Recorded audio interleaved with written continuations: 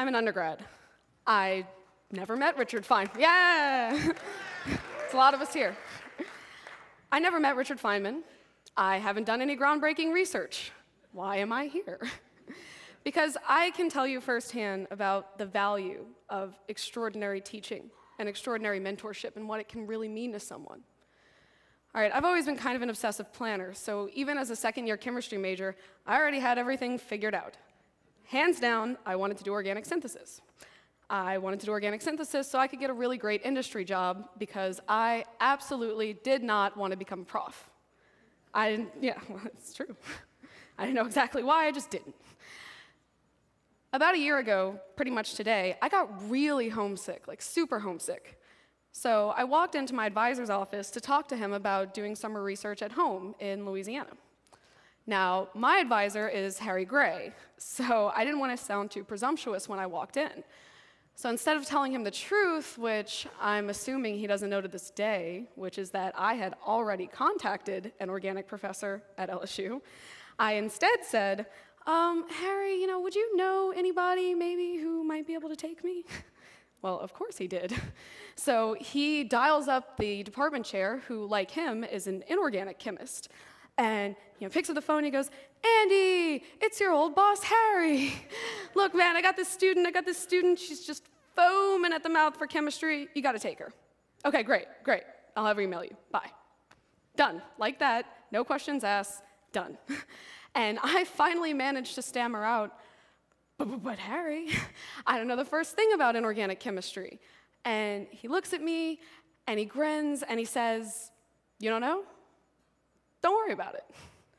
So that's how I ended up studying supramolecular chemistry at the Maverick Lab last June. This lab was tiny.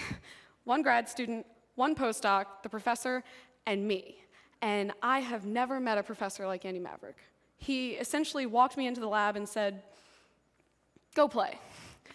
And I did. And I learned that inorganic reactions are absolutely spectacular. Like, since when do pink and yellow make purple? It amazed me. And the way his students would talk about transition metals, personifying copper and palladium as temperamental and fussy, chemistry was getting really dramatic. I got even more excited this one day. We're having group meeting at this po' boy joint right off of campus, another benefit to going home for surf.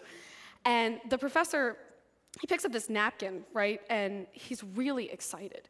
And he says, look, guys, I just couldn't sleep last night. I started thinking about the steric effects in this one complex of ours. And he holds the napkin up at the table, and he's twisting it and folding it and rotating it, trying to explain what he's talking about, and the three of us are looking on, like, absolutely immersed in what he's doing.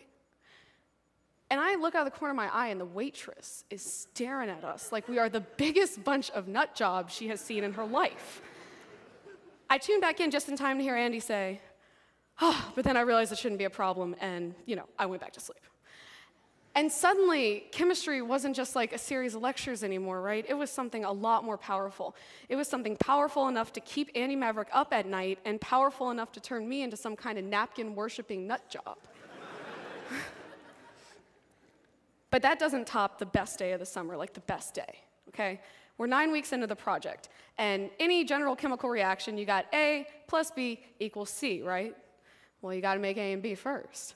So I'm 9 out of 10 weeks into the project, and I haven't gotten either of them.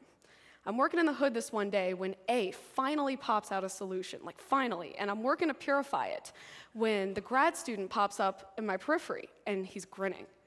And he's got this sheet from the crystallographer. I finally found a good candidate for B, like all in one day. I'm so excited that I rush down to Dr. Maverick's office. I see his secretary, and I say, look, is the professor available for a high five? And she relays a message and says, yeah, go in. And there's Dr. Maverick, who is like well over 6 feet tall, and he's standing on top of his office chair like this. And I say, what are you doing? And he says, I wanted to give you a really high five.